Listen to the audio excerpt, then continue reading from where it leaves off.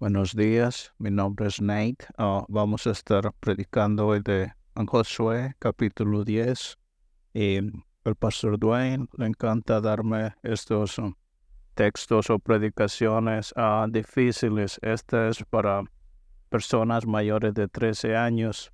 El pastor está visitando otras iglesias y es un contexto muy difícil. Y y hay personas que han escogido este pasaje para escribir libros y que están llenos de errores. Pero este texto es glorioso y nos dice cosas que debemos saber y que nos debe formar como somos. Y el narrativo de acá hay enemigos verdaderos dentro de nosotros y enemigos afuera de nosotros.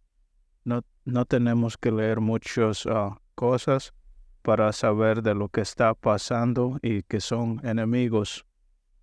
Pero cuando venimos a la Biblia, como Josué, venimos a historias reales, espirituales, y son cosas que acontecieron reales, no son fábulas, no son cosas que no son reales. Y en este contexto están las promesas de Génesis 12:15 que Dios dio al patriarca Abraham y dijo, bendeciré a aquellos que te bendicen y maldeciré a aquellos que te maldicen. Y luego en el 15, Dios le dijo a Abraham, sé que tu simiente van a ser siervos de aquellos que no es su tierra, pero después de 400 años ustedes van a poseer y, y ellos van a regresar hasta la cuarta generación porque la iniquidad de los amorreos aún no ha sido completada. Bueno, ahora sí es completa aquí en este capítulo. Y como en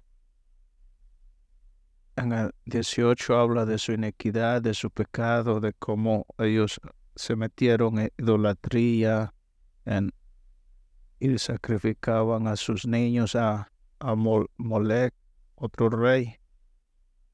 Y Dios bendecía o bendice a las personas que bendicen su pueblo. Y vamos a ver esto que Él lo hace por medio de un mediador que es un guerrero. Y quiero que recordamos que nosotros que somos descendientes espirituales de Abraham tenemos enemigos en este mundo y estas cosas han sido escritas para nosotros, para que nosotros las entendamos y sepamos cómo verlas en un mundo quebrantado. Y quiero que te des cuenta que Dios es paciente. Él esperó 400 años para tratar con los amorreos y Dios es paciente. El tiempo viene en que va a moverse con ira contra su idolatría, su inmoralidad sexual y el sacrificio de niños. Y mientras leemos estas palabras, este es un texto muy serio. Y quiero que pensemos en lo que Dios hace contra nuestros enemigos espirituales. Vamos a leer el texto y luego vamos a orar. Vamos a ir por 27 versículos. Cuando Adonisadec, rey de Jerusalén, oyó que Josué había tomado a Ahí y la había asolado como había hecho a Jericó y a su rey, así hizo a Ahí y a su rey, y que los moradores de Gabaón habían hecho paz con los israelitas y que estaban entre ellos. Tuvo gran temor porque Gabaón era un gran ciudadano como una de las ciudades reales y mayor de Jaí y todos sus hombres. Por lo cual Amozadec, rey de Jerusalén, envió a Dice, y los 5 reyes de los amorreos, el rey de Jerusalén, el rey de Abón, el rey de Amorrec, el rey de Lequis y el rey de Glón se juntaron y subieron contra ellos sus ejércitos. Entonces los moradores de Gabaón enviaron a decir a Josué, al campamento de Gilgal, no tienes ayuda a tu siervo, sube pronto a nosotros a defendernos y a ayudarnos, porque todos los reyes de los amorreos en las montañas se habían unido contra ellos. Y Jehová dijo a Josué, no tengas temor de ellos, porque yo los he entregado a tu mano, y ninguno de ellos prevalecerá delante de ti. Okay. Y Josué vino de repente, habiendo subido toda la noche desde el Gibal, y Jehová los llenó de los contradicción delante de Israel, y los hirió con gran mortalidad en Gabaón, y los siguieron camino del sus. Y aquí vamos donde. Entonces Josué habló a Jehová y decía, entregó al amorreo delante de los hijos de Israel, y dijo en presencia de ellos, Sol, delante de Gabaón, Sol, detente en Gabaón, y tu luna en el valle de Ajalón. Y el sol se detuvo y la luna se paró, hasta que la gente se hubo vengado de sus enemigos. ¿No está escrito esto en el libro de Jacer? Y el sol se paró en medio del cielo y no se apresuró a ponerse casi un día entero. Y no hubo día como aquel, ni antes ni después de él, habiendo entendido Jehová la voz de un hombre, porque Jehová peleaba por Israel. Y Josué y todo Israel en él volvió al campamento en Gilgal, y los 5 reyes huyeron y se escondieron en una cueva en Maceda.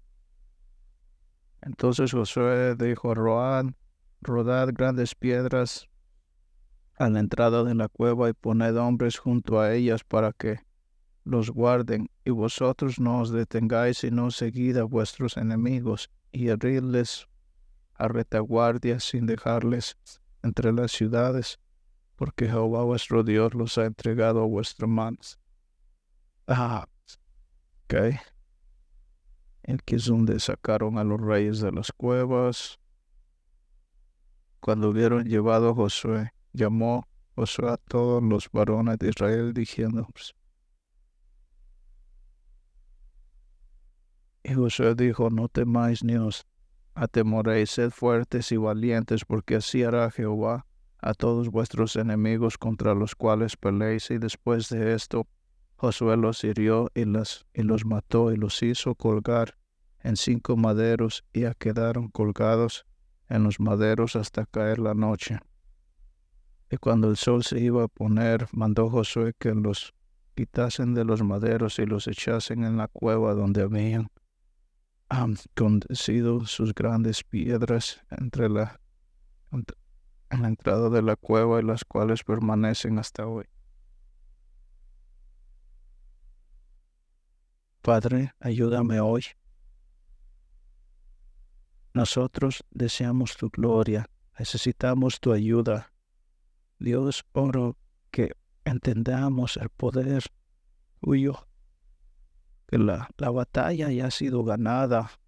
Ayúdanos a meditar en tu palabra, y que tu palabra nos hace más sabios y nos da la salvación por medio de Jesús, y que nos instruya en justicia a los creyentes. Padre, que tu palabra avance acá, que nos santifiques en la verdad, y sabemos que tu palabra es verdad. Oro en el nombre de Jesús. Amén. Todos saben que me gusta el queso, pero lo que no saben es de que yo era un seguidor de las luchas WWE. Crecí con 3 hermanos, y me encantaban estas historias en la Biblia, como la de Samson, la de David y Goliat. Nos encantaban estas historias. No no nos preocupaba las historias como Isaac buscando esposa. Y no crecimos. ¿Qué pasaría si Samson pelearía contra Goliat? Y si Josué pelearía cara a cara contra Faraón. Y nos daban estas acciones de estas películas y nos poníamos, nos imaginábamos quién ganaría esta pelea. Y hace unos años escuché o leí un artículo de un autor que tenía estos artículos de acciones, de caricaturas, de estos well, caracteres de la Biblia. ¿Qué pasaría si estos juguetes se mezclaran con los otros, con otros juguetes? ¿Qué pasaría si estos caracteres mezclaran a Spider-Man contra Jesús? Me encantaría saber que los padres en ese momento se pararían y dijeran, mantendríamos a Jesús en este lugar. And,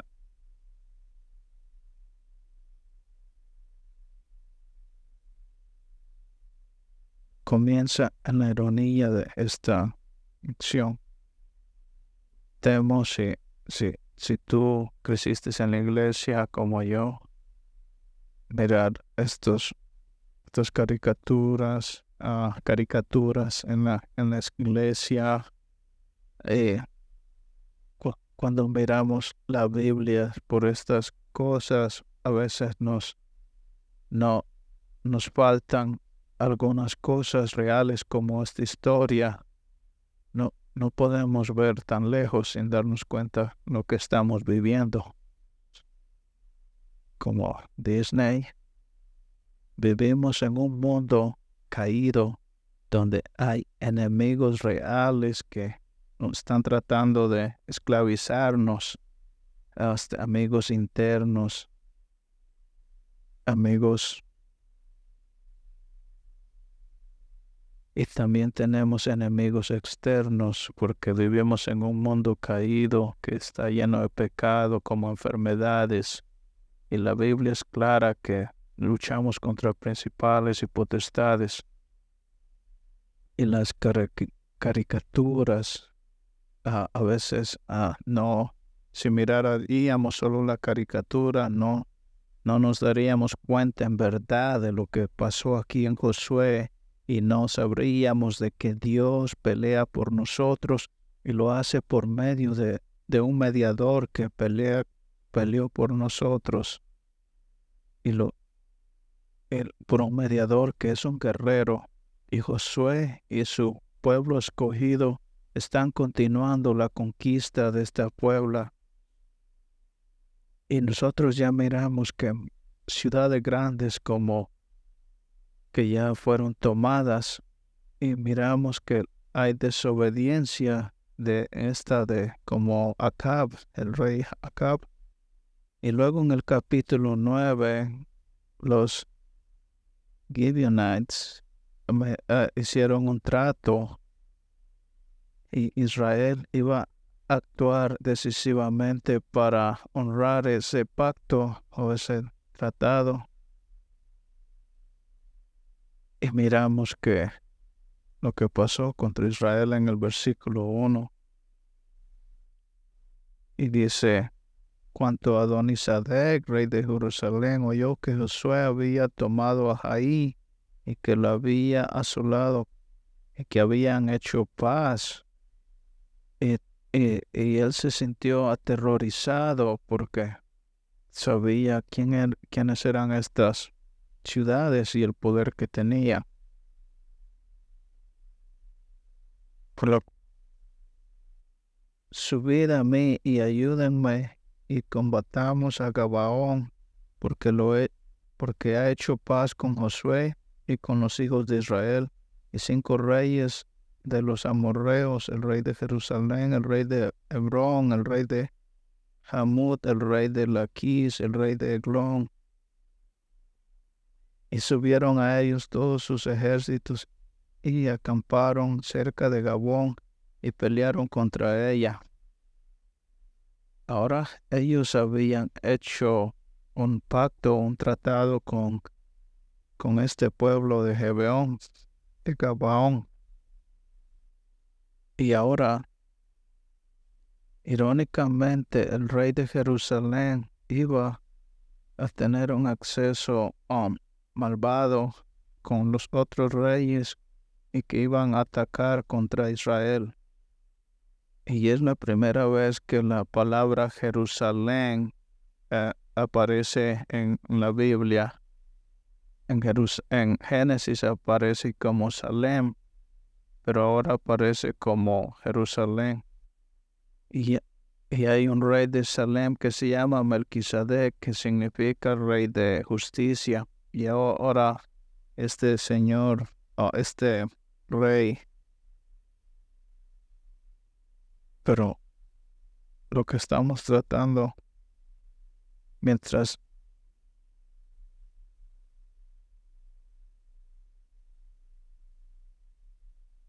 bueno, había un rey de justicia que bendijo a Abraham, pero ahora miramos lo contrario acá.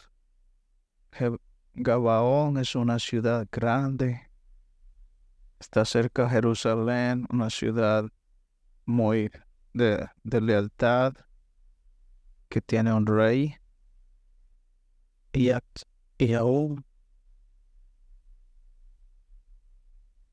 y así este rey está muy temoroso, con mucho temor, y en deber de irse en la ruta de Gabaón, en deber de darse cuenta que iban a ser bendecidos los pueblos de Israel, en deber de unirse a Israel, él se fue contra ellos. Es, es mejor con nosotros de tratar con Gabaón y pelear contra Israel. Y podría ser una reunión de las 5 familias. Y luego miramos en los Salmos como en el 2 que David dijo, ¿por qué las naciones se levantan y claman en vano? Y luego el versículo después dice, pero aquel que se sienta en el trono se ría, permanece. Estos 5 reyes temen. Es una demostración de lo tan poderoso que es nuestro Dios. No es solamente un reino poderoso. Y ahora son 5 contra 1. Y ahora son unos enemigos.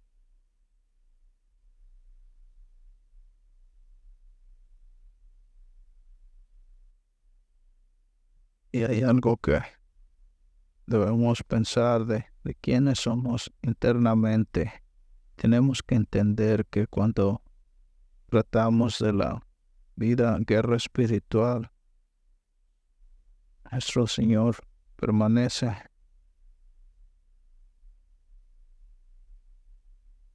La segunda parte del texto, vamos a ver.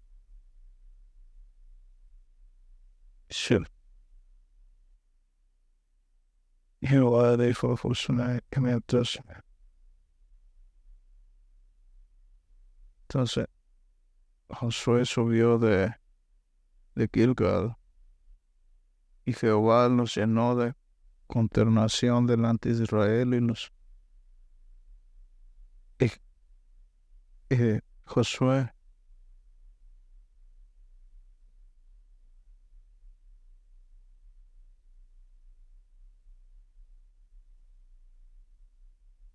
eh,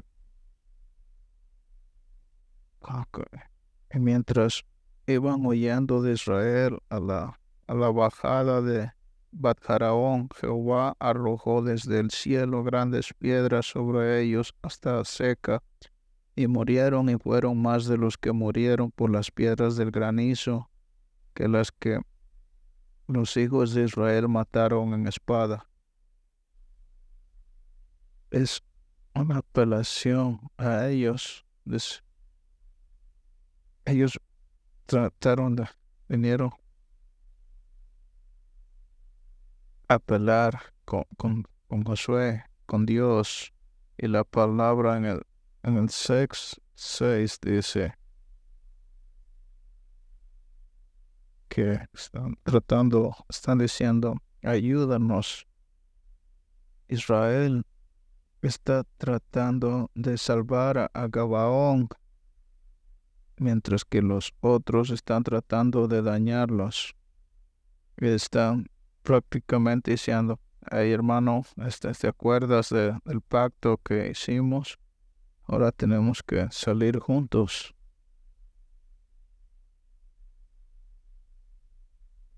Y esto es por lo que es sabio en nosotros tratar de encontrar a un alía grande cuando vamos a guerra. Ya, hace unos años estaba en un juego de béisbol de los Carolina Mudcats y habían unos hombres que nos estaban insultando porque no hacíamos la ola, y luego recordé que estaba ahí con mi tío, que era un policía encubierto por muchos años.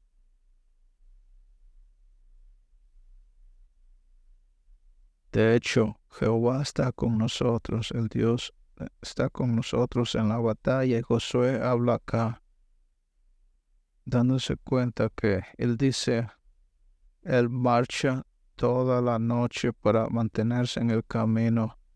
Él viene a tomar a los amorreos, y la tercera vez le dice Dios, no temas.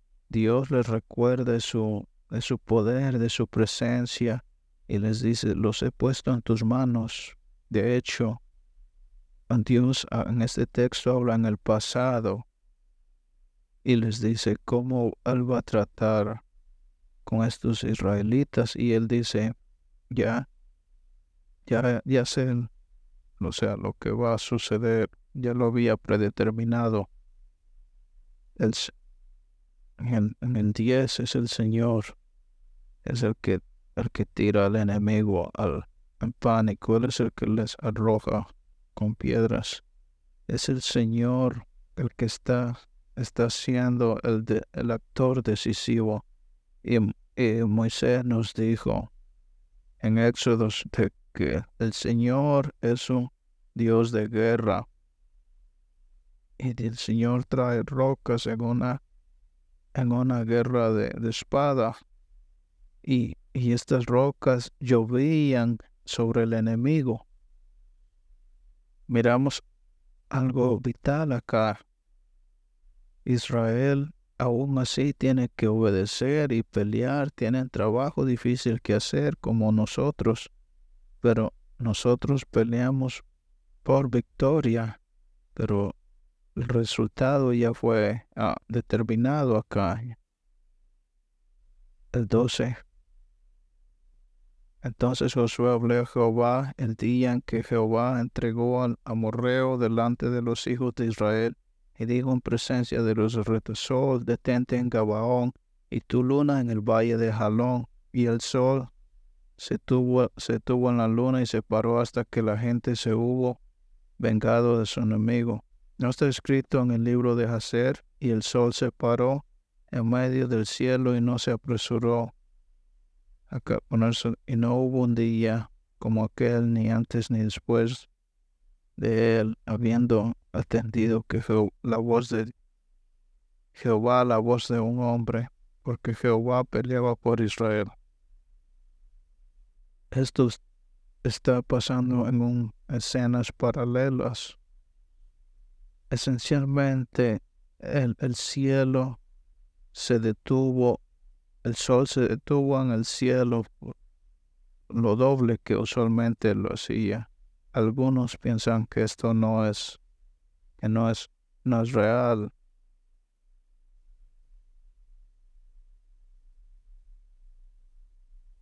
Las personas quieren negar lo supernatural, pero si nosotros entendemos que Dios creó los cielos y la tierra, esto no es imposible.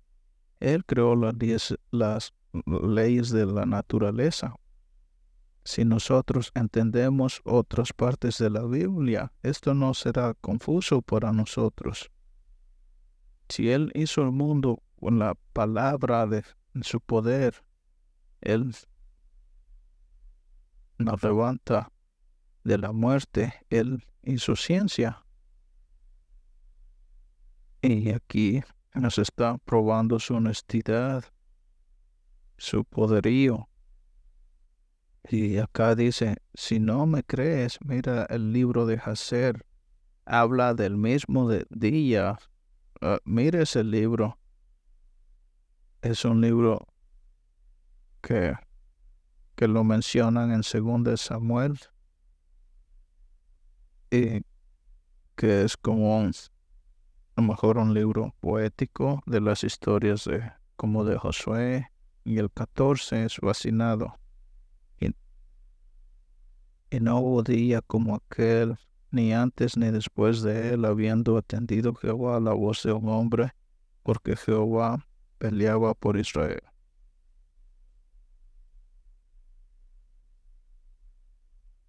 Carne y sangre lo ha hecho hacer esto, no es una ilusión falsa,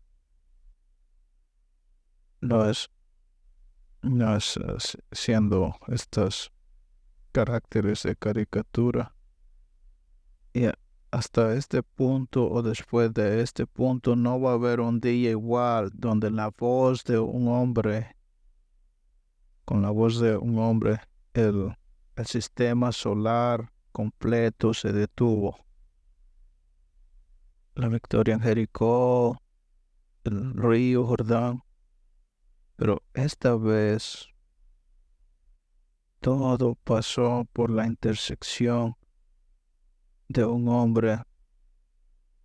Dios escucha y actúa basado en la voz de su mediador. Y ahora vamos a ver lo del enemigo.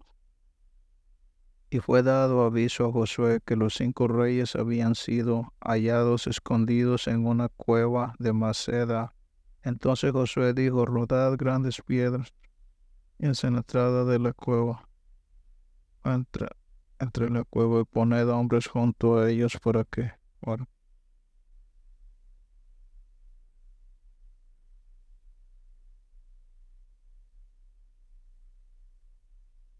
en el-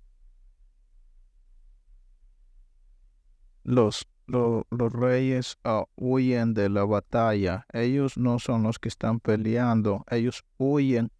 Y Josué los tiene a ellos y los impresiona en estas cuevas. Pero en aquí Josué le dice a sus tropas, en contraste de la luna y el sol, tú tampoco te detienes, tú no te detienes. Síguelos, persíguelos. No dejes que el enemigo llegue a sus ciudades. Y desde el momento que Israel siguió al enemigo, ahora el nombre de Israel los golpea hasta que los debe matar. Y la victoria es completa porque nadie de este mundo malvado dice una palabra. Nadie va a decir mover su lengua contra Israel. La noche después, antes de la Pascua, donde el ángel de la muerte iba a matar, que así están, que ni siquiera un perro iba a ladrar. Tal vez un gato, pero no un perro. Miremos el final de estos 5 reyes.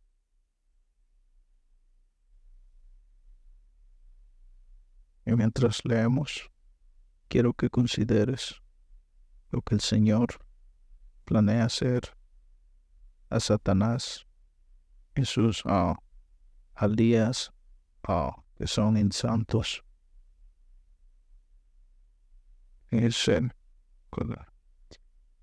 Y abrieron la, las puertas, las rocas de la cueva. Y cuando lo sacaron de la cueva, les dice, pongan sus pies en los cuellos de estos reyes. Y Josué les dijo, no teman, sé valiente, porque esto es lo que el Señor hará a todos los enemigos. Y después de que Josué los mató y los colgó de los maderos en la noche, pero mientras el sol caía, y que, lo- que los bajaron y que los pusieran de regreso en la cueva y que pusieran las rocas en frente de la cueva y que aún hoy permanecen ahí.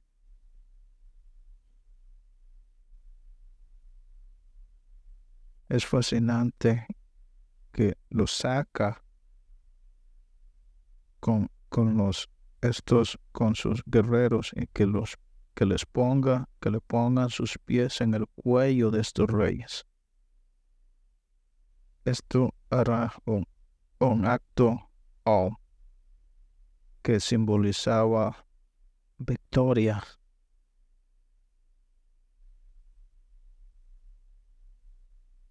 Y hay más que está aconteciendo. Hay ecos de Génesis 3:15. Un día, este mundo quebrado bajo el pecado, Dios va a mandar a un hombre descendiente que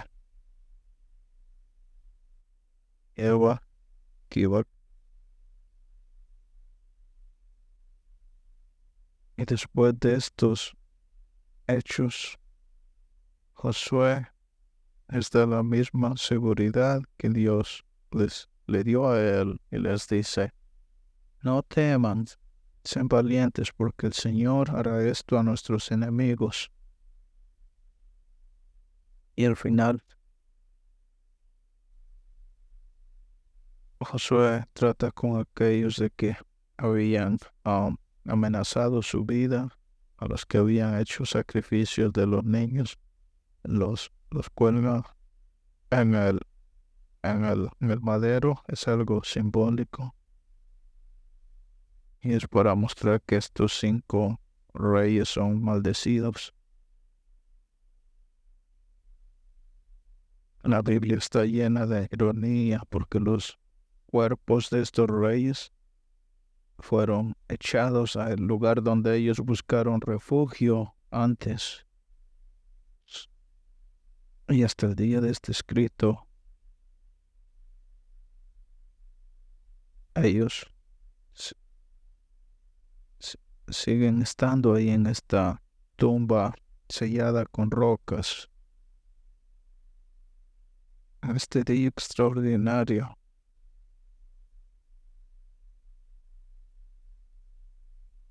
la iniquidad de los amorreos ha sido completa y el juicio de Dios está sobre ellos. 4 cosas. Los enemigos están aquí. Enfrentamos enemigos. Estamos en guerra. Pablo nos dice que no es contra sangre y carne, es contra principales y potestades. Estamos en guerra con ellos, contra nuestro pecado. Ellos harían guerra contra nosotros. Tenemos que ponernos la armadura de Dios, caminar en la verdad, meditar en el Evangelio, continuar orando. Y Pablo dice en Efesios 6, sé fuerte en el Señor, ponte la armadura de Dios y, y todas las circunstancias, ponte el, el escudo de fe, ponte el casco de salvación Orad en todo tiempo, espíritu. Ponte la armadura de Dios, conoce la Biblia, ora, ama la Biblia, pasa tiempo con la gente de Dios. Últimamente nos lleva a la tercera. Tenemos que confiar en el Señor. Tenemos que estar activos y responsables. Dios es soberano. El texto nos muestra que Dios pelea por su pueblo y que el reconocimiento es de que no lo podemos hacer en nuestro propio poder.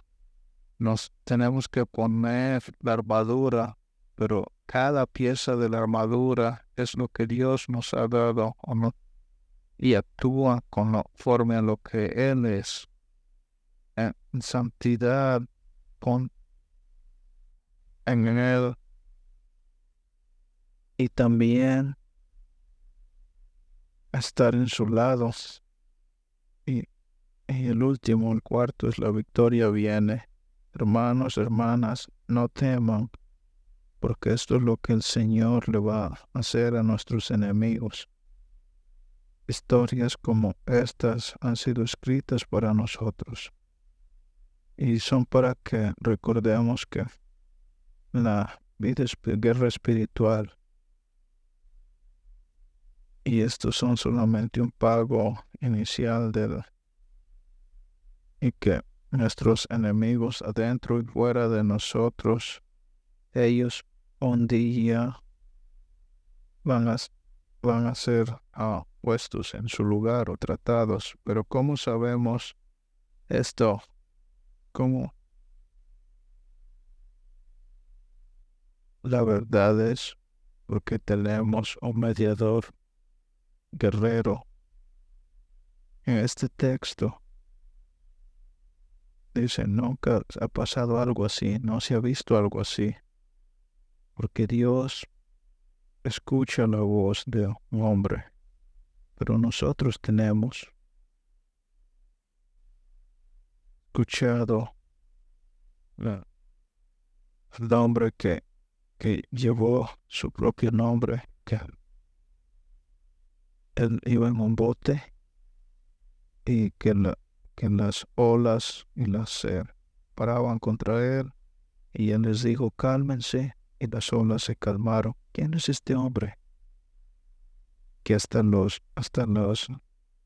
viento le obedece. Que estuvo en la tumba, mientras que ellos decían, no hay esperanza. Y el nuevo Josué se tornó a su padre y dijo, sé que siempre me escuchas. Y le habló a un cuerpo, un cadáver, y Lázaro se levanta. Y luego las naciones de la tierra, en lugar de Gabaón, de pararse contra él. Y así que aquellos, aún Israel mismo se paró contra él. Y así es exactamente como él paga a nuestros enemigos. Y que este Rey de justicia nunca pecó y se hizo pecado por nosotros para que nosotros seamos la justicia de él. Y, y se llevó en su propio cuerpo, donde los teólogos llaman que una justicia que no es de nosotros sino de Él y que solamente podemos ir a Él con fe. Ve al Señor con fe y Él te dará esa justicia y esa paz. Aquí van a haber personas que les encantaría hablar contigo en aquella cruz donde se está corriendo en sangre. Y aquellos hombres se ríen de él, lo ridiculizan, se burlan. En aquel momento donde Él está llevando nuestro juicio, la tierra tiembla. Él trata con la maldición, con el pecado, siéndose Él maldecido por nosotros. El Rey verdadero de justicia. Él fue colgado, y luego la naciones de la tierra, en lugar de Gabaón, de pararse contra él. Y así es exactamente como él paga a nuestros enemigos. Y que este Rey de justicia, él fue colgado, y luego la naciones de la tierra, en lugar de Gabaón, de pararse contra él. Y así es exactamente como él paga a nuestros enemigos. Y que este Rey de justicia, él fue colgado, no por sus pecados, sino por nosotros, por nuestros pecados. Y se ve que Dios no lo escucha, pero miramos en Hebreos, y Él grita, clama con una voz muy fuerte, y sabemos que Dios lo escucha, porque en aquella mañana de resurrección Él salió y caminó. Hermanos y hermanos, no nos maravillen de que el sol y la luna permaneció. Eh,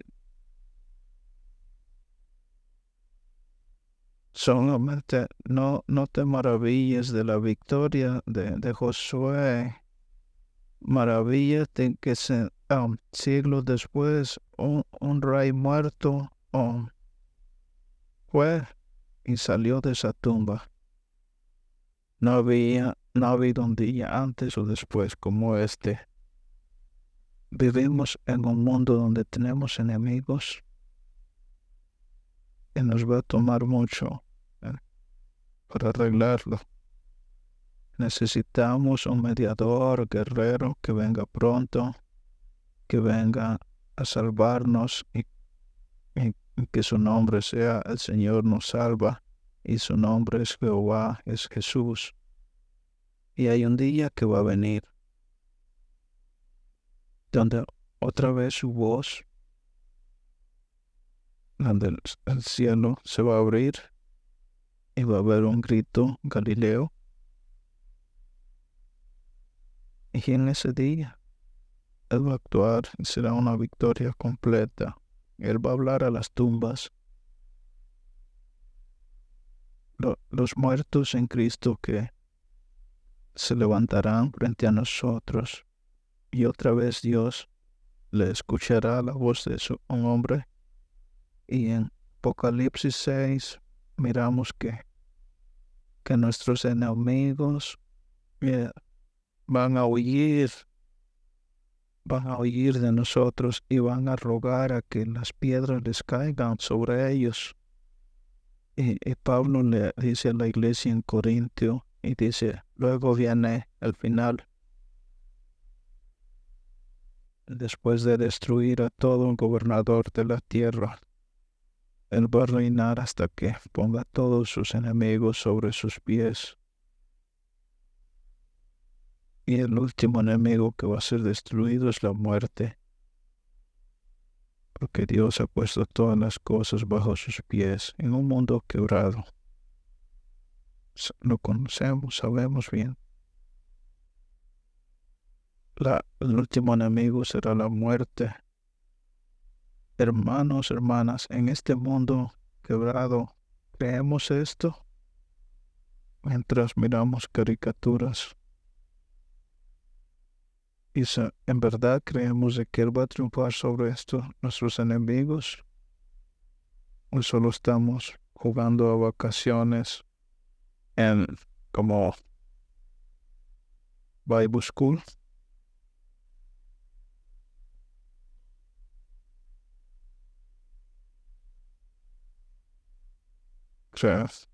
Creemos que a Dios va a poner a Satanás sobre sus pies, o solo estamos pensándolo, que tal vez sí. Dios, yo no conozco la historia de cada persona que está en este cuarto. Este cuarto es grande. Sabemos que hay personas que traen dolor y hay personas que están sufriendo, tienen enemigos. Padre, oro que los confortes. Sabemos que Jesús está con el que tiene el corazón quebrantado. Padre, ayúdanos a entender lo que este texto nos está enseñando, que tú pelearás por tu gente, y vivimos en un mundo que desafía estos pensamientos, y ahora vamos a la mesa en un mundo en algo físico, que lo que tú has hecho, lo que tú has garantizado para nosotros. Padre, sabemos que cambiamos por tu gloria, cambiamos, oramos, cantamos y haciendo la Santa Cena, Señor. Oramos en el nombre de Jesús. Amén.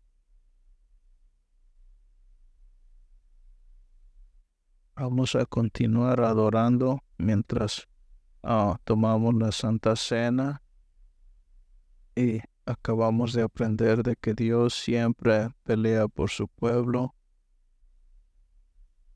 y nos trae victoria.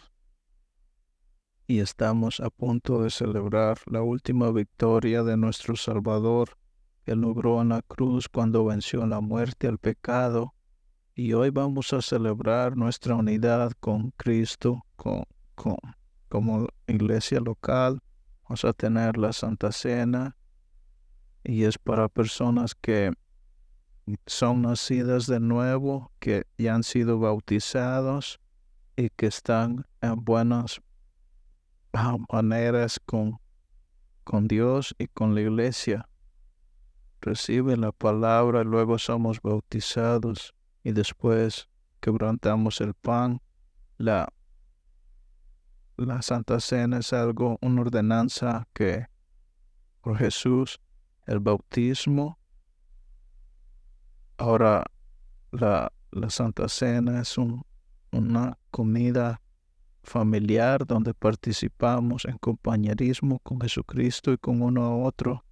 Y esto nos pedirá que miremos en muchas direcciones, que miremos en nosotros y que nos unamos con nuestra familia de la iglesia. Mira alrededor, hay hermanos y hermanas alrededor, sentados a un lado de ti y que lo van a tomar contigo, como un solo cuerpo. Segundo, la Santa Cena nos pide que miremos con los que no son parte de nuestro cuerpo.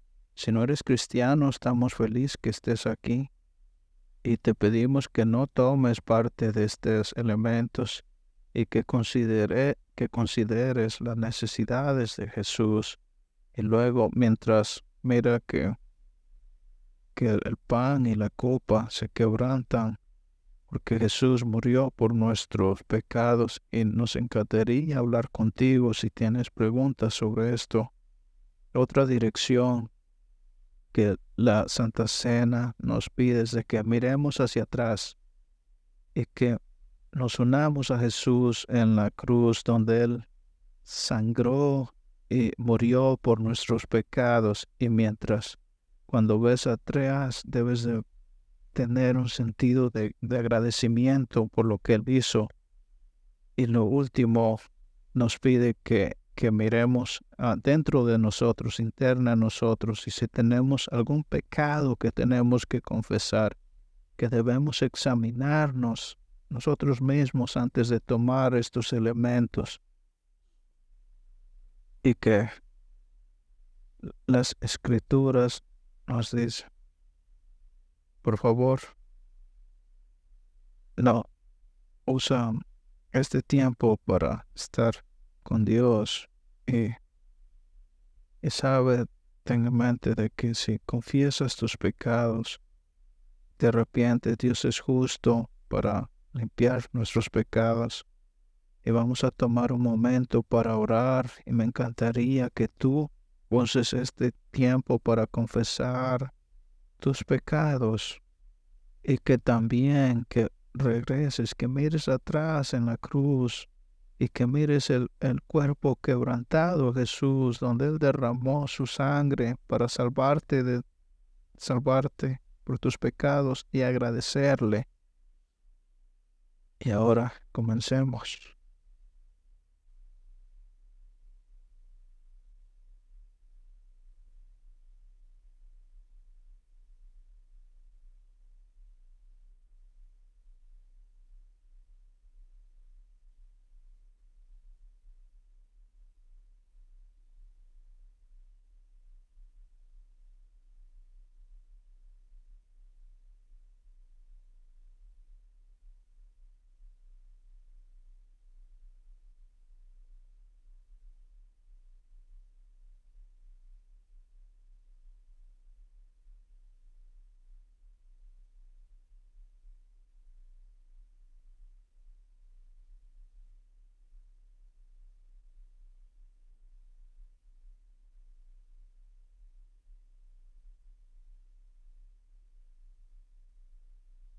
Padre,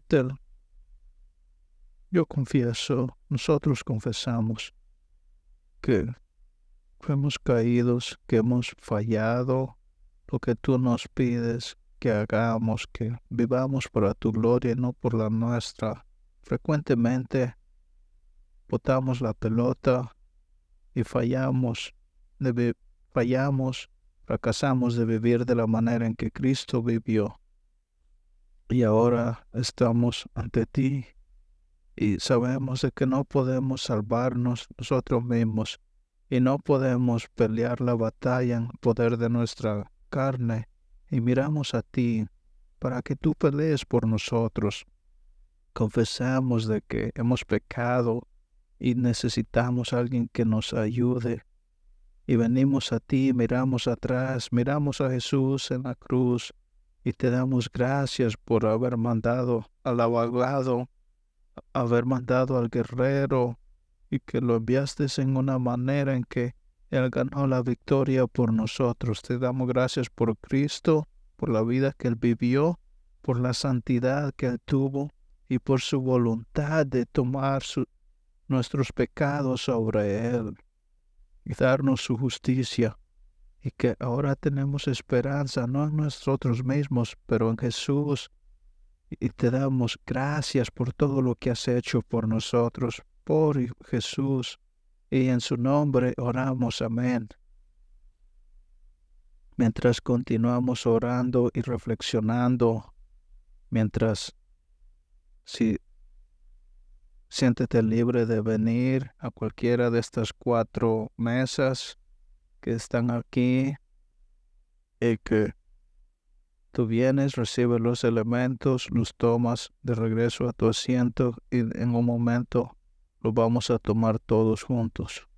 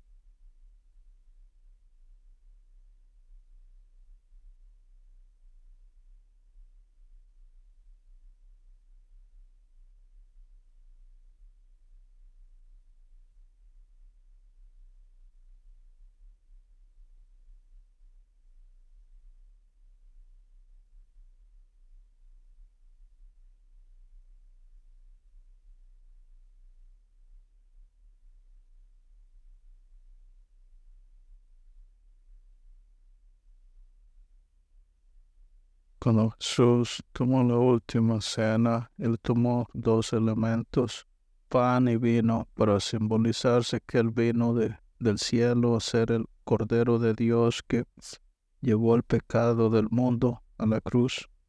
El pan representa el cuerpo de Jesús que fue quebrantado por nosotros. Y Pablo dice en 1 Corintios 11, yo recibo del Señor lo que les paso a ustedes. La noche que Jesús fue traicionado y dijo, este es mi cuerpo, hazlo con recordatorio mío.